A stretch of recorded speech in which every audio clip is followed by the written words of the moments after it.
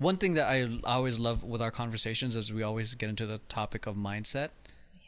We always like share resources of who we're listening to. I was just geeking out the fact that you have Ramit Sethi's new "I Will Teach You to Be Rich," and his method of handling finances is like changed my life. Dang. Okay, so now I'll really keep on reading it. Yeah, his whole perspective on automation.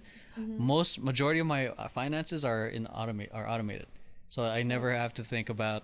I just know there's a certain amount I have to hit each month, but then I'm good. That's amazing. And also, like, the way, to me, you're very into, I call it like lifestyle, not I personally, but lifestyle, having it all work, career, empowering others, and the avenues that you've built. I don't know if you'd have the same time to do it if you were pursuing dance the way everyone else is. No, I really don't think I would. There's probably a reason why you felt pulled in another direction, because I think you're of greater contribution this way. Oh, I appreciate that. Like, I'm not gonna lie. Sometimes I take a look at my friends who are out there training, taking classes. I'm like, man, I feel like I should be doing that and continuing improving my craft in that sense. But then I take class and I'm like, I'm not driven. It's great. Yeah, the shoulds. I like Christina Ship, who I interviewed. She always says, don't let life should on you. And whenever I get into the shoulds, I ask myself, like, okay, for real, because I can live my life differently. Yeah. Do I really want to take on what I think I want to take on? Yeah, it's the comparison trap. Oh my, and I do it all the time. Now it's more with like relationships, and I hate to admit it, but like relationships, like I'll see like, people I used to date and I'm like, oh, they're engaged. It's so good for them. I'm so happy for them. But also, what's wrong with me? I should be engaged right now. I should be happily. I should be on a honeymoon in Bali.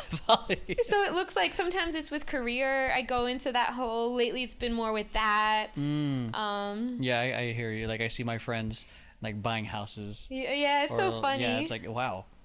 Like, they're making that nurse money though, but yeah. But the metrics that we're using to compare ourselves oh my god, it sounds so trivial. The metrics we are using to compare ourselves are like, we could be comparing, based on our socks. Like, oh, their sock game is dope. Maybe if I spent more time shopping for socks, my socks suck. Yeah. It could be anything. I think when I just kind of realizing it now, when I get caught in that comparison trap, I think there's a certain thing, there's a gap at that moment in time or something I feel like I'm trying to avoid. Then I feel like when I look at them, I think it's, oh, their life must be so much easier. But then there's a whole mess of complexities that I don't know. Yeah, and then also, to add on to that, I've been told before, like, when you get stuck in small problems, if I may call it that, like comparing yourself to other people, that's a small problem, you probably need to play a bigger game in your own life. And I'm talking to myself. Yeah. Okay. So I've had a number of things. Like yesterday, I'm like stuck on like, oh my God, blank is engaged. So happy for them, but feel shitty inside.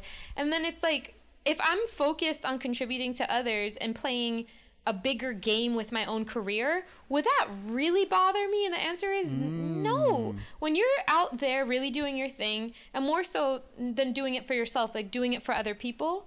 Like, if I'm focused on, okay, I'm going to reach 100 million ears with my podcast next month because I know it's going to contribute. If I'm focused on that, then am I really, it's actually not possible to go back into my mind and get stuck in my own shit. Oh, yeah. Like, instead of one of the things, the leadership program I was in was like, when you're stuck in your shit, focus out. Yeah. Because it's easy. Like, we're too focused in our heads. Like the whole classic, get out of your head and fall into your heart. Oh, I've never heard that. That's amazing. That's one of the things we used to say in one of our leadership meetings, because we were so stuck in our head of how it's going to get done, and we lose focus on like what's happening around us.